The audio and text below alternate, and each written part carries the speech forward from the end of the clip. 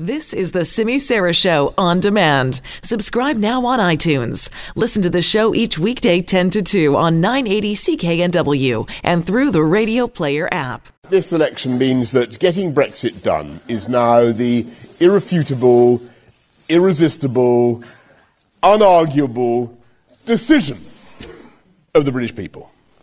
And with this election, I think we've put an end to all those miserable threats of a second referendum. All right, that's a happy British Prime Minister Boris Johnson there yesterday. He rolls to a big majority in the United Kingdom House of Commons. He has a big chance now to do what he said there, get the United Kingdom out of the European Union by the scheduled date of January 31st in the new year. Johnson's call during this election, his campaign slogan was everywhere, "Get Brexit done." It proved to be very appealing to a lot of voters, especially in the Labour Party seats, the red wall, as they call it in the United Kingdom. All those supposedly safe Labour Party seats, a lot of those that red wall just crumbled as the Conservatives just rolled, knocked off a whole bunch of Labour MPs and won in some Labour strongholds here.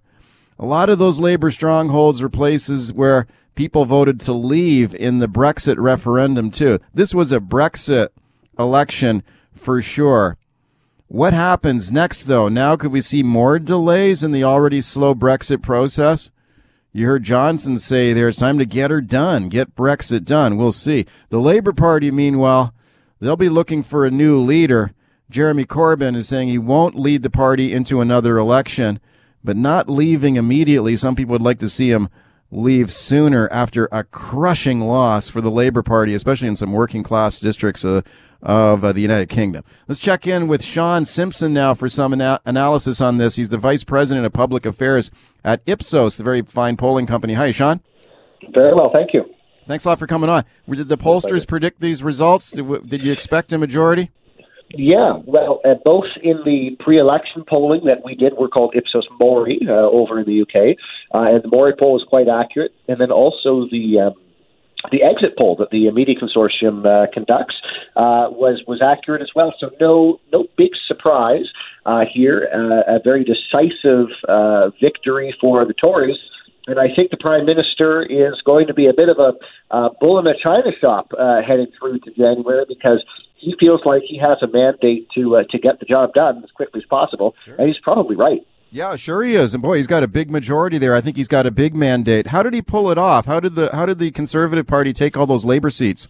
Well, I think you mentioned in your introduction that Jeremy Corbyn was in a difficult place in many of those traditional Labour ridings because he was offside on Brexit, even though historically many of those ridings, in the north of England, for example, are very strong Labour ridings. Many want to leave the EU and are pro-Brexit. And so those people had to decide which was more important to them, their sort of long-standing allegiance to the Labour Party or Brexit. And as you said, this was a Brexit election, almost like another referendum, if you like. And the voters were very decisive about which way they want to go. What did you think about the Conservative campaign? As I was watching it here, I thought it was very clever, but on the surface, some of the stuff that Johnson was doing and the Conservatives did look kind of goofy on the surface, like he had that Love Actually themed TV commercial. I saw him baking cookies one day with in an apron that said "Get Brexit Done." The other day, I saw him driving a bulldozer through a styrofoam wall with a big "Get Brexit Done" sign in the front. Looked kind of goofy, but man, you talk about a focused message. Yeah, well, and it was all about Brexit, just delivered in, I guess, what we could call in hindsight, clever ways. Yeah. Almost a populist sentiment, trying to speak to different people, because in order to get a majority that he did get, you need to unite factions that aren't always united. For example, Labour voters in the north.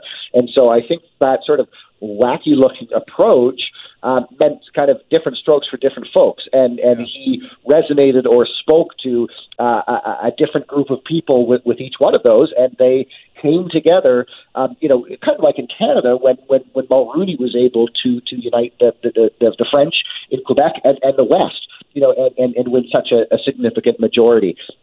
Politicians need to, they're always talking about preaching to their base, trying to motivate their base, but there's something to be said about trying to convince some other people to vote for you as well. Okay, Sean, we just got 1 minute left here. The theme of the election for Boris Johnson was get Brexit done. How is he going to get it done? And can he get it done? Yeah, I think he will. His negotiations with the EU are going to be now backed by a very clear mandate from the people.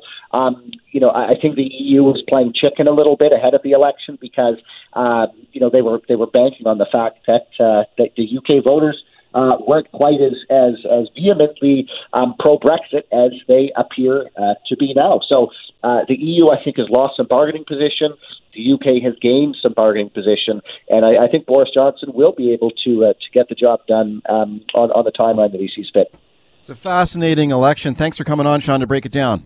My pleasure. I appreciate it. That is Sean Simpson. He's the Vice President of Public Affairs for the Ipsos polling company, speaking about the big election yesterday in the United Kingdom.